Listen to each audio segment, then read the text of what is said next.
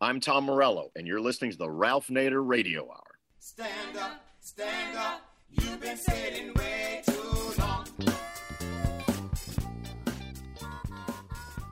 Welcome to the Ralph Nader Radio Hour. My name is Steve Scrovan, along with my co-host David Feldman. Hello, David.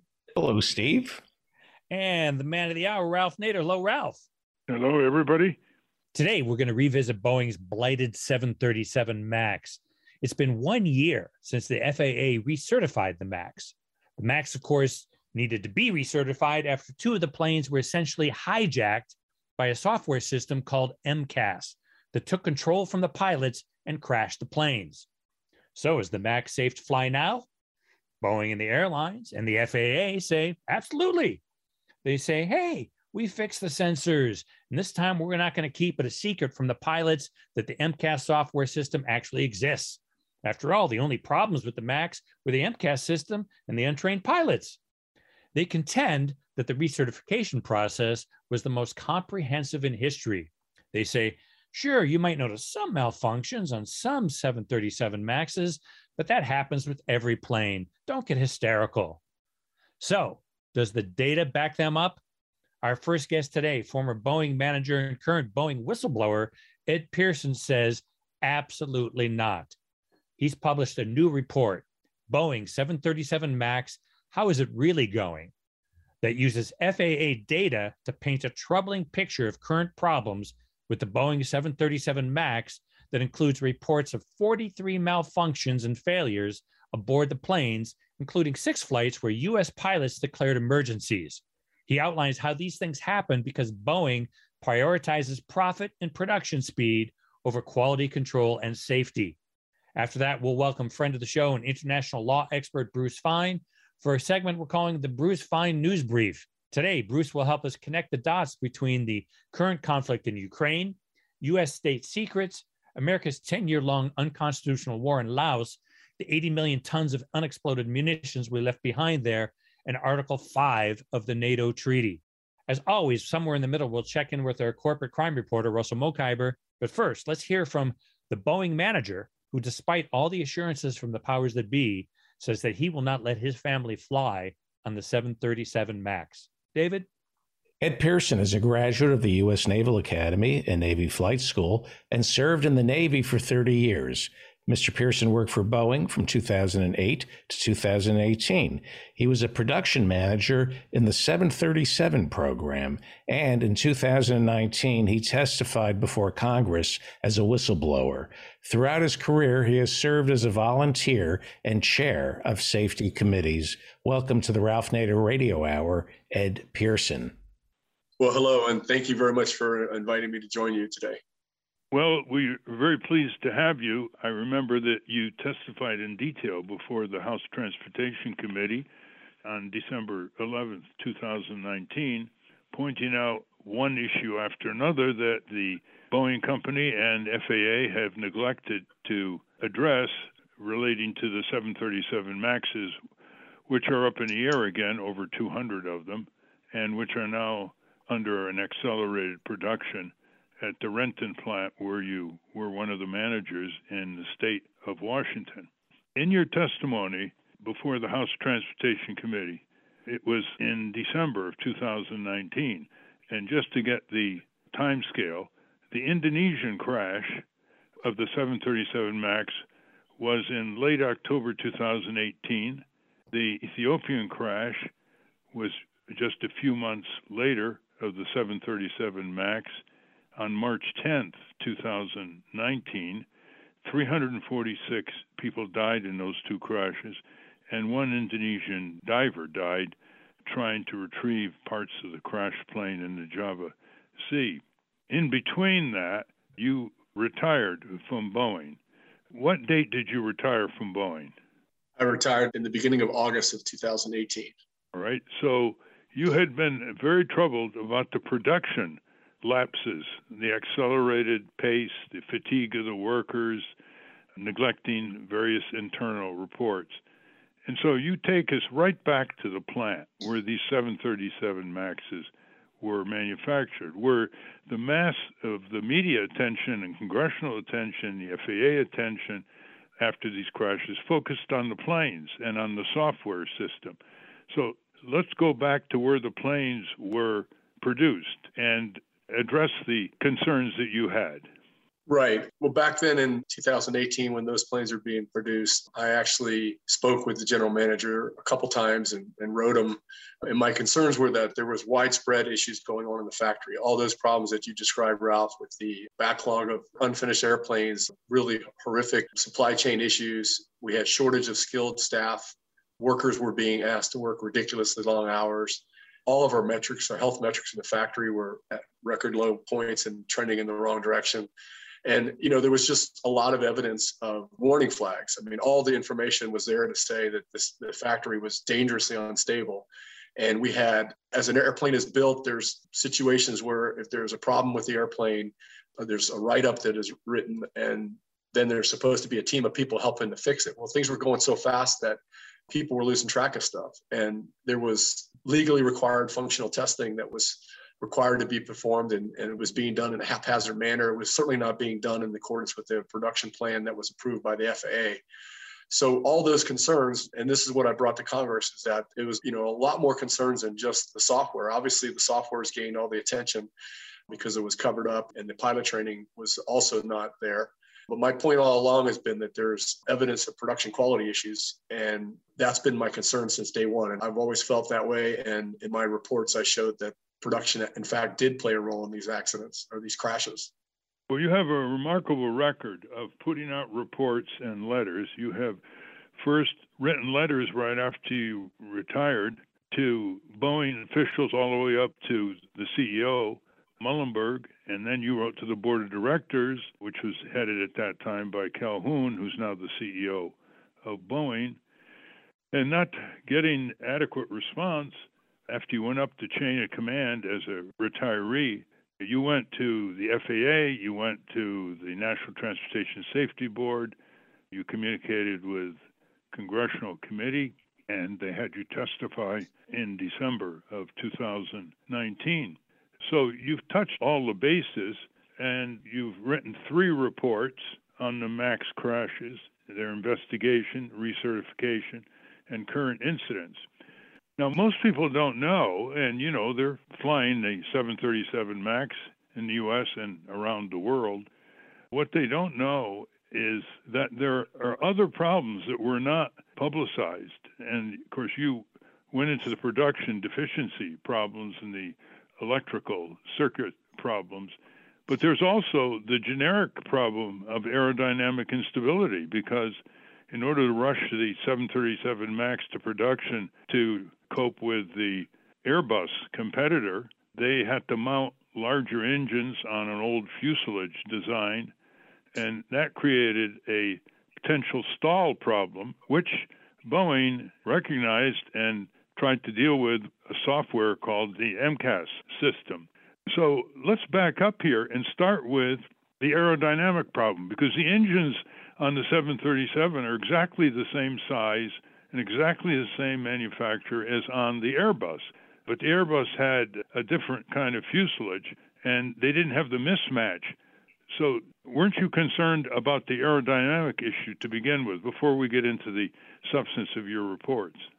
Ralph, I really can't. I'm not really qualified to speak about the aerodynamic issues associated with the plane. I think that's been really well discussed by a lot of people, a lot smarter than me on the aerospace. You bring up a great point that I just want to mention here, if I could, and that is that just like the MCAS system was not shared with the pilots and the customers, inside the factory, we had no specialized testing. I never heard the word MCAS mentioned. So when we did testing of the flight control system in the factory, we check the control surfaces, and we have electrical checks and continuity checks and things like that.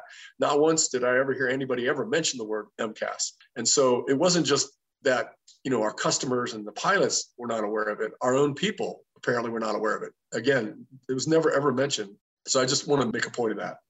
This was really astounding, the way all these groups you wrote to, some of them were polite and responded, others didn't respond. The government, the Congress, Boeing. It was a very frustrating time for you, because you really laid out the facts from your experience.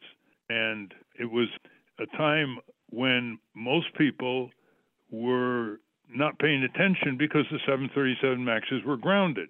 Well, they've been ungrounded for over a year, and there's a hotline that NASA has developed to receive pilot concerns as they fly these planes up and down, and to protect the pilot's identity, so the pilot is encouraged to further report these defects. Could you tell our listeners a little bit about the NASA data and whether it receives similar complaints from pilots on foreign airlines, or is it just U.S. airlines? Yeah, the NASA system is called the Aviation Safety Reporting System. And as you mentioned, Ralph, it's actually an anonymous system. So it's designed to encourage reporting. And in terms of, I actually haven't seen any reports from any other countries in the system, but it always makes you wonder if pilot feels like they have to anonymously report something that is safety related. You know, that always makes you wonder, like, what's going on in that organization that causes that pilot. Because of course the airlines are telling us the airplanes are perfectly safe. Boeing is saying the plane is safe. And so for pilots to not use the legally required reporting system, which is the FAA's service difficulty reporting system, that's under Title 14. It requires U.S. aircraft certificate holders to submit these reports if certain systems are affected in an airplane. And it's very concerning when, you know, you have a bunch of U.S. pilots feeling that they have to anonymously submit reports. One of them just came out just 2 days ago. The NASA system is unfortunately about 3 months behind. It lags 3 months behind. And there was a report that came out yesterday. The incident actually occurred in December of 2021, so several months ago. And it was scarily similar to the accident flights. The pilots are fumbling around for checklists. These are U.S. pilots that went through recent training. They were getting indications on their flight control system that was, you know, showing instrumentation failures and confusion in instrumentation. They struggled to find the checklist. They actually had controllability issues. And actually, the first officer reported that he was just thankful that they had such a short distance to go because it actually occurred on approach. And this is not an isolated situation. This situation, and if you like, I can kind of just give you a quick overview of what I found in the data. Is that okay? Yeah, go ahead. Listeners, these are the defects, deficiencies, close calls involving the flying 737 MAXs since they were ungrounded by the FAA over a year ago. So we're talking recent events here affecting the deficiencies of the 737 MAX. Go ahead. First of all, I never even heard of the service difficulty reporting system. It sounds like some sort of customer complaint system. And I actually just got wind of it talking with a member of Congress. And then I found it and I looked into the system and I was quite surprised to see reports in there about the MAX since the plane has been ungrounded, as you said. And I looked at that system and then I looked at the anonymous reporting system, that NASA system, and I combined them together. And there's, you know, over 40 reports of in-flight malfunctions that occurred on MAX airplanes since the plane has been ungrounded and put back in service in the US. In fact, those 40 plus reports actually occurred in about a 10-month period of time because the MAX was grounded again in April for about a month and a half. So the reports of 42, you know, people always ask, well, you know, is that statistically relevant? And, you know, how does that compare to other planes? And I just want to kind of put some color commentary around it. And first of all, there's no real way to compare these. This is not apples to apples comparison. There's been no other plane in modern history that's had 2 fatal crashes on brand new planes within a couple of months apart. Certainly none that have had a 20-month, you know, almost 2-year recertification, as you mentioned, as the Administrator Dixon said, was the most comprehensive, most scrutinized transport airplane in history. So when you look at this and you think, okay, how does this match up? Those 40 plus incidents occurred on approximately 170 airplanes, or 25%. So in the US, when I did this report, which was the end of the year, this past year, 2021, I looked at it and, you know, those reports reflect 25% of the airplanes. So put a different way is 25% of the airplanes in the US alone have already had to make a legally reportable report on an in-flight malfunction. I didn't even look at the stuff on the ground. I just wanted to look at the stuff in the air, but the stuff on the ground wasn't necessarily pretty either. And what's really disturbing about those reports is that more than half of them had to do with the flight control system. And as you know, the flight control system was the primary focus of the entire recertification effort. And as Steve mentioned in the beginning, on 6 of those flights, US pilots declared emergencies. I don't know about you, but I haven't heard a peep out of this from any reporter, anybody in the news about this. And I've looked at the data. Actually, I looked at the data just the other night, and even since I've written my report, there's been at least 3 or 4 other incidents that have occurred. These are just U.S. pilots reporting, not foreign pilots around the world. Yes, that's right. In fact, at the time, there was a little more than 300 airplanes operating outside the U.S. And if you just take the same rate, the 25% rate, and you apply it to the 300, that's another 80 incidents. And so you add those 80 to the 40 in the U.S., that's 120. In other words, there's a malfunction, an in-flight malfunction occurring on average every 3 days across the globe. And that's assuming that, they have the same rate that we have in the US. You can make the case that they probably had a more significant rate because they're so far away from the United States and from tech support, et cetera. So the fact that people don't know about this is just astonishing to me. And this information, I've really racked my brain, like, how come I'm having to push this information out there? The FAA should be doing this. This is their job. When the pilots declare an emergency, how bad is it? What does that mean? You say that 6 of these flights, U.S. pilots declared emergencies. When they declare emergency, they need to get special handling from air traffic control. It's basically telling air traffic control and everybody else on the radios, hey, we need you to get out of our way and we need immediate assistance right now. I mean, there's a serious emergency occurring. On some of these flights, by the way, I'm glad you brought that up, Ralph. On some of these flights, it happened so quickly, like right after takeoff, they had to immediately turn around and land. They didn't even have time to declare an emergency. And again, this is just in the US. Overseas, there's commercial reporting systems out there, like the aviation record, I think it's called. There's a couple commercial systems out there that you can go and you can see there's evidence of foreign pilots having difficulties as well. So this is very concerning. And of course, the FAA administrator, before he ungrounded the planes, he kind of caveated, I said this in my report, he kind of caveated everything and said, even though this is the most heavily scrutinized and I'm going to fly my family on it and all that, what he said was, this doesn't mean that, there's not going to be an occasion when there's going to be a situation where a MAX airplane is going to have to return to base or divert, those things kind of happen.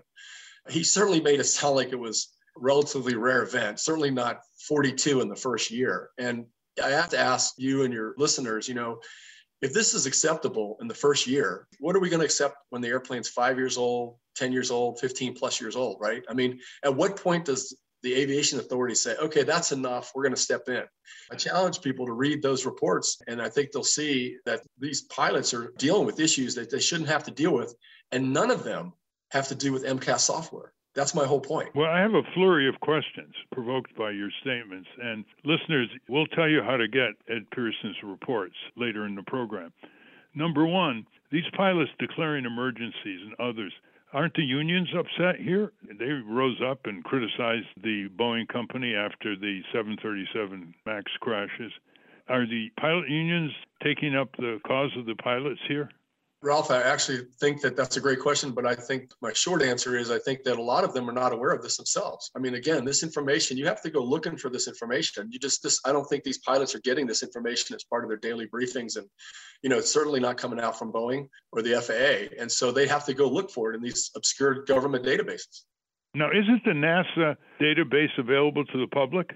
Both of these databases are available to the public. The NASA database, as crazy as it sounds, even after 2 fatal crashes and all this attention and on the MAX, they don't even have a pull-down selection on their NASA system for the 737 MAX airplanes. It's not even available. So you have to, this is one of the reasons it took me such a long time to crack the code on this, because you need to put it in a special query, like, %, 737 space, just crazy query that you have to put in to get the results out of that system. Do you, on your website, do you inform people how to pursue that trail so they can look at the anonymous pilot reports to NASA? Yes. On my homepage, there's a copy of the report. There's also a copy of the spreadsheet that went along with the report. And in the spreadsheet, there's the search query instructions with the link to these government sites. All right. We've been talking with Ed Pierson, who was one of the managers at the Renton plant that manufactured the 737 MAXs. He's been reporting as a volunteer retiree of Boeing again and again. He's put out 3 reports. Ed, give them a way that they can access your materials. And if you don't catch it on this round, listeners will repeat it before the end of the program. Yeah, it's all on the website. It's edpierson.com. It's pretty straightforward. That's Pierson, edpierson.com. Now, a lot of people don't know that after the FAA ungrounded the 737 MAX fleet about 5 months later, that is last year, Boeing suddenly recommended to the FAA that these planes be grounded. Now, why did they do that? Ralph, this is an incredible turn of events. I mean, it was stunning. After all this attention, after all this time, after all this recertification and all the promises of thoroughness and transparency and everything else, the FAA received a phone call from Boeing in April of 2021 and said, hey, you need to, we're telling you we need to ground these planes again. And of course, it caught the FAA off guard, like, why? And Boeing said that it was because it was production-related electrical bonding and grounding issue. And over the course of a month or two, they struggled to get the scope of this thing. It grew from just being a one standby power unit behind the first officer seat to the overhead panel and also the main instrument panel on the flight station. So this electrical problem that CEO Calhoun completely downplayed at the financial call. I dialed in on the financial call occurred right around that time frame, and he was asked about it, and he really downplayed this. He made it sound like it was a very small problem, and it was something that was going to be handled quickly. And again, they didn't even have an idea how to fix it. It took a month before they got it, a plan. But my point in this was by no means the first time that there was electrical problems with this airplane. The records, the production records, and even in my testimony and the other reports that I had written, I pointed out that these planes had electrical issues, and there was electrical installation and test issues, serious electrical installation and test issues in the factory when these and other planes were being built. And so for them to not have caught this, it really just kind of underscores the fragility, that's a word that somebody said that I thought was accurate, of the FAA's recertification. I mean, how could they have missed something like this? Which really kind of angers me, and I feel like this is an ongoing concealment of the truth, is that these problems pre-existed the building of both planes. And there's plenty of evidence in records that these kinds of issues were happening and people were having difficulty with our electrical system. We had individuals, first of all, you had a shortage of people that were qualified to do electrical work. And when we got backlogged in the factory, these individuals were stretched out, working ridiculous hours. Many of them didn't have adequate supervision, and they're fatigued, and fatigued people make mistakes. I know this from my military experience in aviation. So it is just stunning. It was a stunning turnaround, and it should have been like top news. I don't know what else was going on at the time, but just to imagine the Boeing, and supposedly what happened is a plane rolled out of the factory and they had difficulty starting the plane. That's a pretty bad problem, right? Plane coming out of the factory and you can't start it.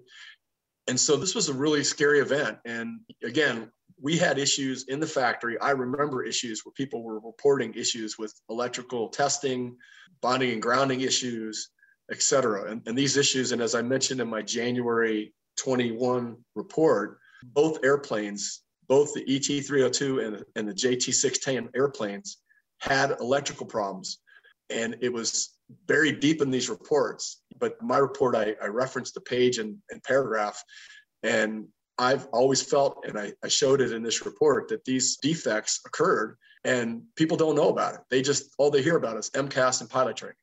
Well, they're going to know about it pretty soon. I think the media has got to do another round here, because you point out that the emphasis was on the software, the MCAS, but that was triggered in the wrong way by a sensor on the Boeing 737 MAX that gave a wrong signal, what they call the angle of attack sensor, giving the wrong signal to the software, which led to a string of events and the crashes. And that sensor relates to the electrical problems that you pointed out. Isn't that correct?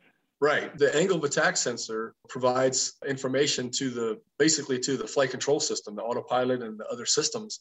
And that sensor is dependent on stable electrical power. And there's lots of electronics here too. You've done work with electronics, how easy, if you have electrical issues, how they can fry electronics, and there's circuits that can be damaged, et cetera. As an example, and I don't want to get into too deep, you can read my report, but in the case of the Lion airplane, much has been said, because if you pay close attention, you'll hear people, they will say that the plane, the day before the crash, they replaced the sensor out, right? Again, this is a 2-month-old plane. So why is a 2-month-old plane? First question, why is a 2-month-old plane having all these problems in the weeks before its crash? It shouldn't happen. It's a brand new plane. But they decided to remove this sensor, and they replaced it with a refurbished sensor. And then the next flight, they almost crashed. And then on the next flight, they did crash. This is the Indonesian That's airline. right. This listed. is Lion Air, right? And they never recovered those sensors that were embedded in the seafloor, I imagine, destroyed. But they still had that sensor that was the original Boeing installed sensor that they had removed. Let's ask some obvious questions probably occurring to our listeners. You really went through the chain of command. I mean, you're reflecting your military experience. You went to officials and managers at the Boeing company, then you went up to CEO, then you went to board of directors, then you went to the FAA, then you went to the Congress. Two questions. Why didn't you go to the media faster?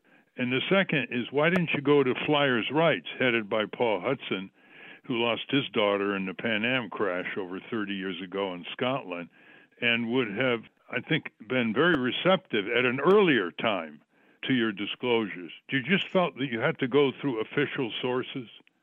No, I actually, Ralph, my driving factor was I wanted to do it as fast as possible. And I first went to the Boeing leadership. As you mentioned, I went to the CEO. I had several communications with the general counsel of the company, and I communicated with the board of directors. And of course, they never responded.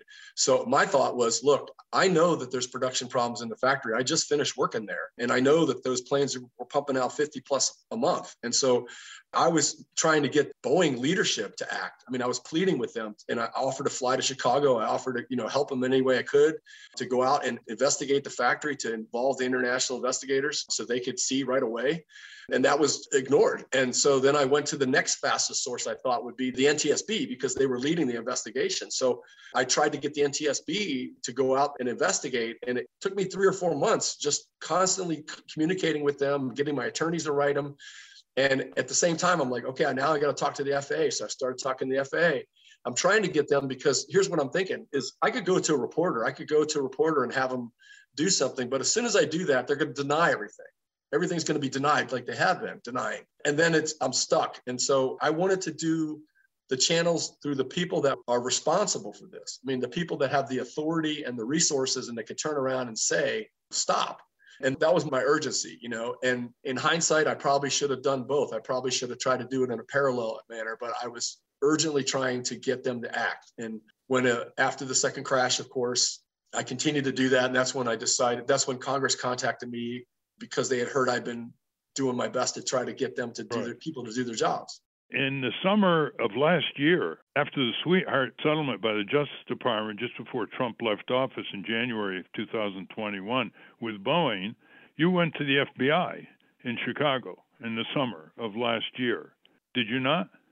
That's right. I did. Actually, I went to, well, let me back up and explain what happened without going into some very specifics, but I was communicating with a former colleague of mine who worked at Boeing, worked with me in the factory.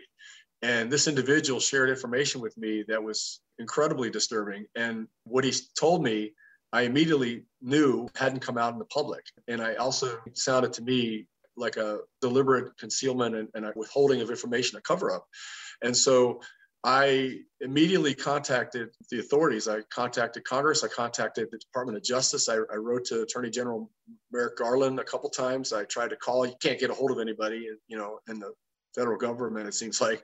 Tried to go that route. I went to the FBI Ops Center. They contacted me into Seattle, then eventually to Chicago. And when I talked to the Chicago office, an agent called me and I said, look, I've got a lot of information here I need to share with you. And I tell you that this is important information, that this involves the safety of these airplanes. This is on August 3rd, this summer, right? And I explained to the individual, I gave him my background, because I didn't want him to think I was just some crazy person calling off the street. And I provided him this information. He said he was going to talk to his colleagues because they had been involved in the criminal investigation of the company. And he went back and I didn't hear anything back from him. A week or two went by. I called him again and say, what's going on? He said, hey, I've taken this information. We're dividing it in Concord. We're going to divide it amongst our agencies here, and we're going to pursue this and look into it. And I told him, I said, look, if for some reason you guys decide not to investigate this, which I said is unbelievable if you don't, but if for some reason, some decision at FBI decides not to investigate, please let me know. And I'm going to go public with this information because this is urgent safety information the public needs to hear. And so I kind of got promised that, yeah, we'll certainly let you know if that happens. Well, it went another couple of weeks, and then I get contacted by another Boeing employee who worked as a senior mechanic in the factory. And this individual provided, some details. He was an individual who worked very closely and every day with these aircraft systems and stuff. And he described testing and things like that were not being done or not being done properly, et cetera. And these are federal aviation regulated type testing. And so I contacted the FBI again to contact. And both these individuals were cooperating witnesses. They both were willing to talk to the FBI and the Department of Justice and the Department of Transportation Inspector General's office and Congress. But you know what? FBI never contacted them, neither the Department of Justice or Department of Transportation Inspector Generals. Well, to bring the listeners up to date, there's something really murky going on in the Biden Justice Department on this Boeing 737 situation, because the families of the victims filed a intervention. Under federal law. Victims are allowed to file intervention when the Justice Department is engaged in criminal proceedings. And this is very recent. And they asked, in effect, to reopen the investigation. And Merrick Garland was on the phone with the families, and he listened to it and was very polite. And then in a short time afterwards, the Justice Department announced that they were rejecting the petition by the families, and there may be an appeal from that. So here we go from the Trump Justice Department to the Biden Justice Department. There's something very, very murky going on there. And if the FBI is sending the information that you and others have given them up the line of command, Merrick Garland's got to be asked about this by the chairman of the Senate Judiciary Committee and the House Judiciary Committee, and there ought to be an investigation. There are civil lawsuits by the families against Boeing, of course, underway, but it's the criminal lawsuits, it's the criminal indictments and lawsuits that Boeing is really afraid of, because they can always pay out to the families and it's insurable and deductible and it's just a business expense. What they're really worried about is being prosecuted and sent to jail. And the Justice Department is extremely secretive here. They don't explain their decisions at all. And it's important that people like you continue to persist and try to get another round of congressional investigation. Before I turn this over to Stephen and David, let me ask you what is on the minds of all the listeners. Would you ever fly the 737 MAX, you and your family? No, I have no intentions of flying the MAX, and I've told my family and friends that. And it just pains me to say this, Ralph, because I actually want Boeing to be successful. I'm proud to have worked for such a great company. And most of the people I work with were just amazing employees and they did everything they could to do the right job. And it's just, when you get individual leaders in key positions that have their priorities out of whack, it pollutes the whole organization. And so that's where I have great issue. I want the company to be successful. But right now, I believe the airplane is unsafe. I'm confident in saying that based on my personal experience and the data that we're seeing now in the service of the airplane. The next question is, give the listeners an idea how many of these planes are up in the air now, how many are contracted to be built, and are they all going to have the same problem? Ralph, numbers. I'm ballparking, there's over 500 airplanes out there in the world right now. There's a couple hundred they still haven't gotten rid of that they're gonna try to sell, and they're producing airplanes. And what's really scary is Reuters just announced the other day that the company is planning to double production by the end of 2023. How many orders do they have on hand? Oh, they have thousands. I don't know how the exact numbers. This is another way listeners of saying you're going to have problems avoiding the 737 MAX. There are going to be so many of them, unless, of course, heaven forbid, there's another crash and they ground them. But advise our listeners, if they're in LAX or they're in Newark or they're in Miami and they're flying to another destination, what's the best way for them to avoid flying a 737 MAX? Can they ask the airline or the reservation beforehand? My daughter asked this question 2 days ago, Ralph. If the airline that you're flying lists the plane that you're flying, if it says 737-8 or 737-9, those are MAX airplanes. A lot of people get confused because the bigger numbers people assume are the newer plane, like the 737-800 or the 737-700. Those are actually the older version of what we call the next generation plane. But the MAX airplane designation is 737-8 or 737-9. And they should ask, if it's not on their ticket, if they haven't purchase their ticket, they can call and talk to a customer service rep and ask the question. And, you know, unfortunately, you can get to the airport and all of a sudden you get your gate switched and you don't even know it. And they swap planes out. I mean, so there's sometimes you don't even know that you could have been booked on one plane and then moved to another. So I think you can ask the person what equipment before you go on. You can ask the person behind the desk there. Are they dropping the name MAX? I don't know. I haven't heard many people mention the word MAX in the airports. You know, I've had family fly in and out, but I haven't heard that. But, you know, I think, Ralph, I got to step back here for a second because there's a part of the U.S. government that is completely absent in this thing, and that's the Department of Transportation.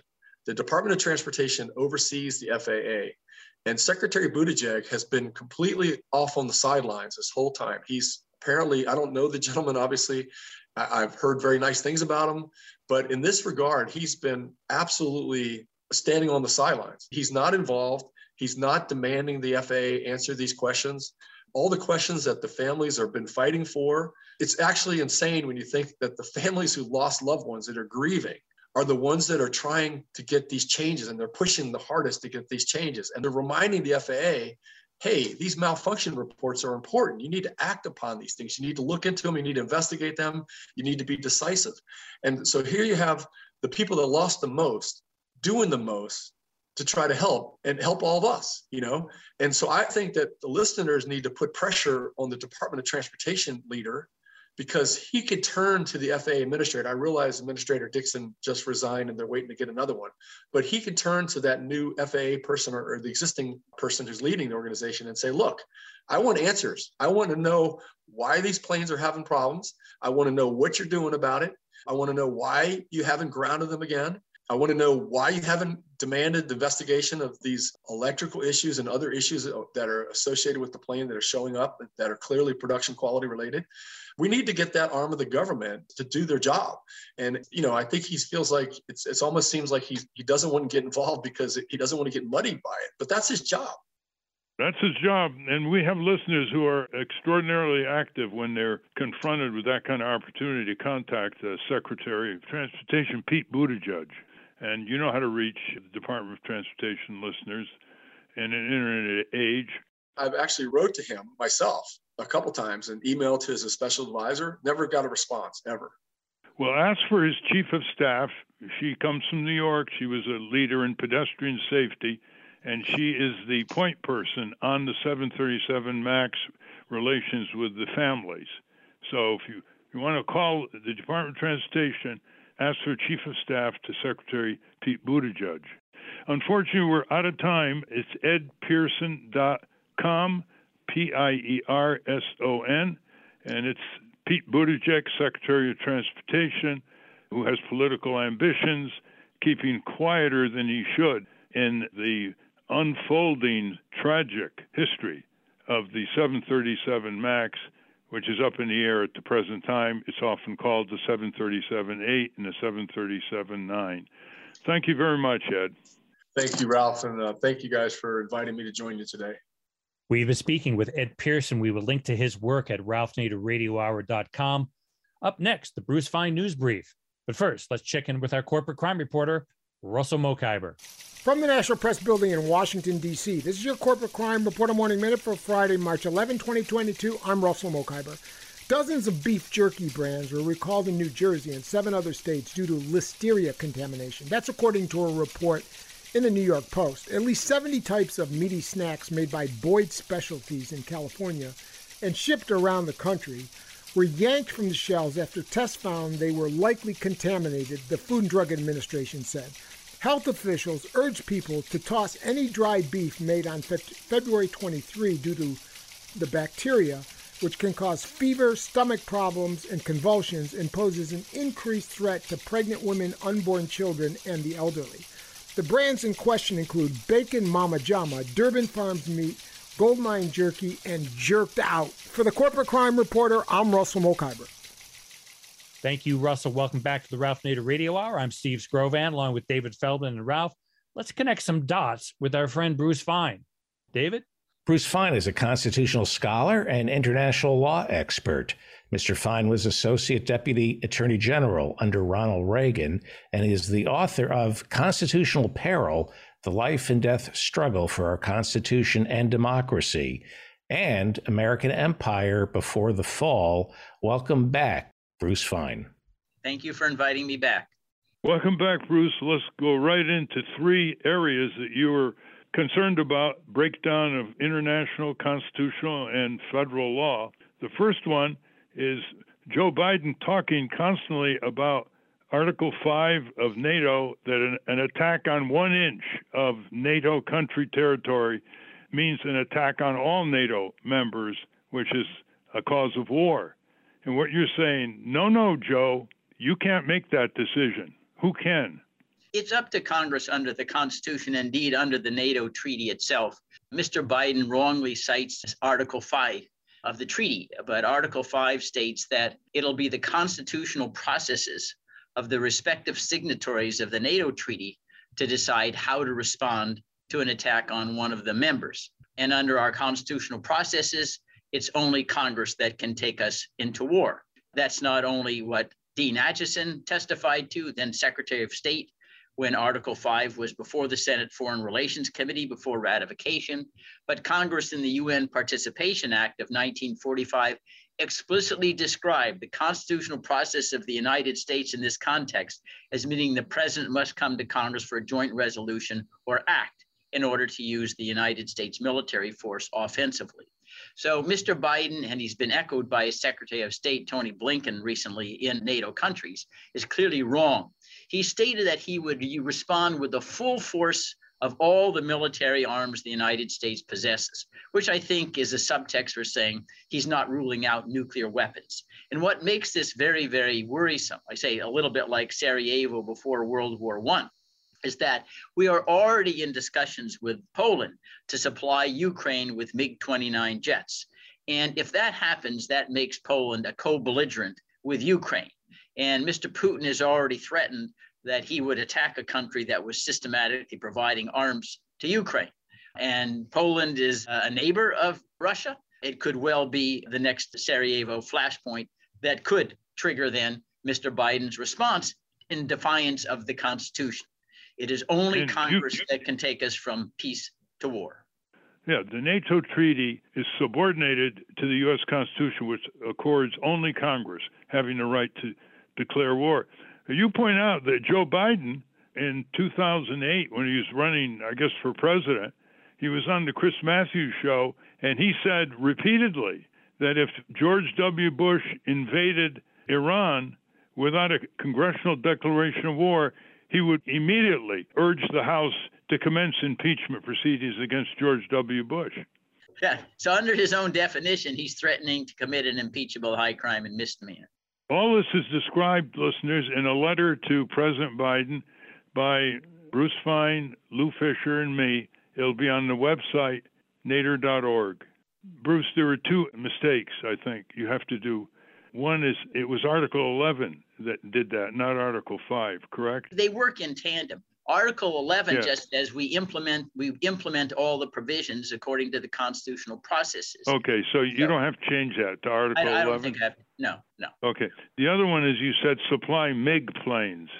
MiG-29s. Yeah. Those are Russian. Right now, the idea is, Ralph, that the Poles would take their stockpile of MiGs that I guess they had left over when the Soviet Union collapsed, and we would replace them with F-15s, and then Poland will give them to Ukraine. That's the general idea of a swap. I think did we reject them today? That's what I read. Well, it's still in. We may ultimately not go for it. We're clearly flirting with the idea, and in some sense, I thought it was the S-22 they were going to give to the Poles. I don't think the Poles have it. It's a MiG-29. Okay, you're sure of that? Okay, I'm positive. Okay. I'll learn not to question Bruce and making mistakes. Okay. Go ahead. Yeah, go ahead. All right. The next one. Ralph, let me just add, the reason why it makes a difference, some could say, well, what does it matter? Biden makes the choice or the Congress makes the choice. The fact is that historically we know over 234 years that Congress is like to be far more thorough and cautious about finding an existential threat. and sending our men and women to risk that last full measure of devotion than the executive branch is. They've done it only 5 times in 234 years, and only in cases where we are, in fact, actually attacked like Pearl Harbor, or whether the president deceived Congress into thinking we were attacked, like in the Spanish-American War or the Mexican-American War. And Congress is a more deliberative body. It thinks more carefully about war because there's nothing in it for Congress. It doesn't aggrandize power for itself. It doesn't get monuments built after it for voting for war. It has to raise taxes. All those kinds of incentives to go to war are with the executive branch, which is why the founding fathers decided, no, only Congress is going to decide that very, very most significant decision a nation can make. And the deliberations are more likely to be public than they are in the White House. Yes, exactly. All the dissent in the White House we know is completely suppressed. Just read the Pentagon Papers and even the discussions we know leading up to the Iraq War. All those who forecast exactly what was going to happen, silenced. All right. The next issue you want to talk about is it's called the state secrets argument by the federal government. When citizens sue the federal government for illegal activity involving issues of war and foreign relations, the federal government doesn't want to go into open federal court. And what do? Well, Ralph, a little bit of background here. The state secrets privilege is nowhere mentioned in the Constitution. Indeed, we didn't even have a state secrets case in the U.S. Supreme Court until 1875. That's like 85 years after the Constitution was ratified. And moreover, it concerned really a breach of contract. An informant, made a deal with President Lincoln to spy on the Confederate States. And part of that contract said he was going to keep that information confidential. And then he sues and says, well, I want to breach the confidentiality. And the court, in a very summary opinion, it's really only a page and a half, says, wait a minute, you already promised to keep it confidential. You can't sue for your money. It's not an alarming decision. If the government doesn't pay their informants, they're soon not going to have any informants because they're not going to be working for free. So it's nothing all that serious. The next case comes like over 70 years later. The next case in state secrets is called Reynolds versus the United States. It's 1953. And it speaks volumes that at this particular time, Ralph, it came at contemporaneous with President Eisenhower's Doolittle report, which recommended that the United States could no longer follow civilized rules in conducting itself against an enemy, the Soviet Union, that was ruthlessly and implacably seeking world domination. So things that were formerly unthinkable now became thinkable. And in the Reynolds case itself, the court takes judicial notice of the fact we're in an arms race with the Soviet Union. We really have to keep all of our secrets very, very confidential in order to survive against a worldwide threat. And so the court makes up a state secrets privilege and says, well, the Secretary of Air Force can say that if we investigated an accident of one of their aircraft, it might expose secret military spy equipment. And therefore, without even looking behind the secretary's affidavit that said this could happen, it said the estates of people who were killed in the crash couldn't sue the government for negligence in operating the aircraft that resulted in killing, their spouses. It's a very, very terrible decision. And it wasn't even based on the Constitution. It's just kind of invented. We kind of feel nervous in 1953. And of course, later on, Ralph, this accident report that was allegedly sensitive, according to the Secretary of Air Force in his affidavit, was shown to show nothing more than that was riskless, that there was negligence in the operation and design of the aircraft that caused the crash. And when it went on the internet, there was no security information whatsoever. But anyway, since 1953, the state secrets privilege has just burgeoned. It has blossomed to cover all sorts of things, including concealing government rules for assassinations, kidnappings, torture, all these kinds of things that conceal government crimes. And the U.S. Supreme Court and lower courts have held even situations where what's being sought is the principles, the standards that were utilized to select people for what we call extrajudicial killings, drone by drones, is all classified. And so the victim or the families of those who are killed by assassinations have no redress in federal courts. So they go into federal court to try to hold the government responsible or accountable. The Justice Department lawyers come in and say to the judge, sorry, we can't participate because of state secrets.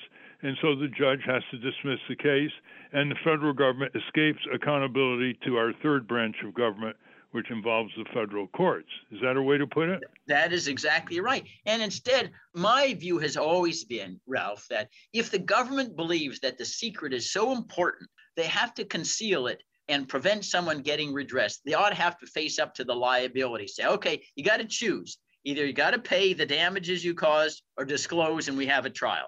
But you can't have both ways. You can't have concealment and then says the damages you caused, you're immune from redressing. That makes no sense at all. It's not fair to saddle one person whose family is someone who's kidnapped or tortured or assassinated. You got to bear all the loss because the government wants to conceal a secret that helps everybody. You know, that's a classic example of a taking without just compensation. But the system is really, really out of whack. In this particular case that was decided and by written opinion by Justice Stephen Breyer, they say, well, to disclose the venue of a torture of Zubaydah, who was one of the early Al-Qaeda detainees after 9/11, would disclose a state secret, even though it has been recognized in numerous publications. Foreign officials have stated the same. And the argument was facially, I think, facetious. It was stated by the CIA director, well, if we officially confirm what everybody knows, then we will not get the cooperation of foreign intelligence agencies in the future because we breached a promise. Well, listen, these foreign intelligence agencies, they cooperate with the United States because we give them intelligence. It's not out of philanthropy or charity. They do it because it's good for them. They're not going to stop cooperating because we say, okay, now we're disclosing and confirming what everybody knows. It shows how naive these judges are in believing there's really any national security issue at hand here. But the more important point, I think, Ralph, is it really indicates how much we've degenerated into lawlessness at the highest levels. It's one thing to say, okay, the government can welch on its contract to pay an informant. We're talking about affirmative government assassinations, the worst crimes of all, extrajudicial killings and torture, which are universal crimes against mankind, and you can conceal them by just saying state secrets privilege. In a companion case where the FBI had targeted Muslims out in Southern California for spying because it was said they might be terrorists. They were so wrong-headed that these suspects turned in the informant to the FBI, said, we think this guy is going to be a terrorist because he's trying to entrap them. And nonetheless, they sue and claim you picked us out just because of our religion. And that's clearly would be a violation of the Equal Protection Clause. It goes back to a very old case you remember, Ralph, in law school, Yikwo v. Hopkins, where they selected all the Chinese laundries in San Francisco to shut down because they didn't have proper fire precaution. And the U.S. Supreme Court said, well, sorry, you cannot get access because it's a state secret as to how the FBI targets people for counterterrorism activity. Again, leaving the plaintiffs in the lurch. Well, then how else are we going to prove the motivation, since that's the element that you need in order to establish an equal protection violation? But it's an egregious decision. And what makes it even more alarming, Ralph, is these decisions are written with virtually no dissent. There was Judge Gorsuch and Sotomayor. You got two dissenters in one case. In the other case, there weren't any dissenters at all, the companion cases. But you say, wow, this covers the waterfront, all bought in to this total empire mentality that the government commit crimes in order to hopefully diminish risk, to the people. But the crimes are the greater risk than anything that they're trying to prevent. Tell our listeners something that they may not know about. What did we do in Laos next to Vietnam, in the Vietnam War? Yeah. Well, Laos is another example of how, we use double standards. During a 10-year secret war in Laos from 1963 to 1973, an unconstitutional war never declared by Congress, the United States dropped 260 million bombs on a country of 2.3 million, or 120 bombs per person. It's something that the United States has never redressed. Still today, 80 million of those 260 million bombs are unexploded, and they are maiming children and women and fathers in the hundreds per year. Since the end of the war, 50,000 have died from unexploded ordnance. And unfortunately, the United States has never made amends for these gross war crimes. And those are clearly efforts, I think, under international law. It's a war crime when you use military power that's vastly greater than the importance of the military objective. And the military objective in in Laos was a peppercorn at best. So when we commit these war crimes, and we've really never had a thorough hearing that is, in my judgment, should be required to account for how dastardly we acted in Laos, we give the standard for others to emulate. And unfortunately, it is an earmark of international law that is very cynical. I may recall Curtis LeMay. He was the head of our Air Force in the Asian theater in World War II. He was supervising the firebombing of Tokyo, which killed more than actually Hiroshima and Nagasaki. And he openly acknowledged, saying that we better win the war, because if we lose, we'll be tried and convicted as war criminals. So, yeah, victor's justice. It's very unfortunate, and that's what we're seeing. Well, it's important to put the situation in Ukraine, tragic and disastrous as it is, in a broader framework, because when we do these things and get away with it, there are dictators around the world who say, well, we can do the same thing and we can get away with it.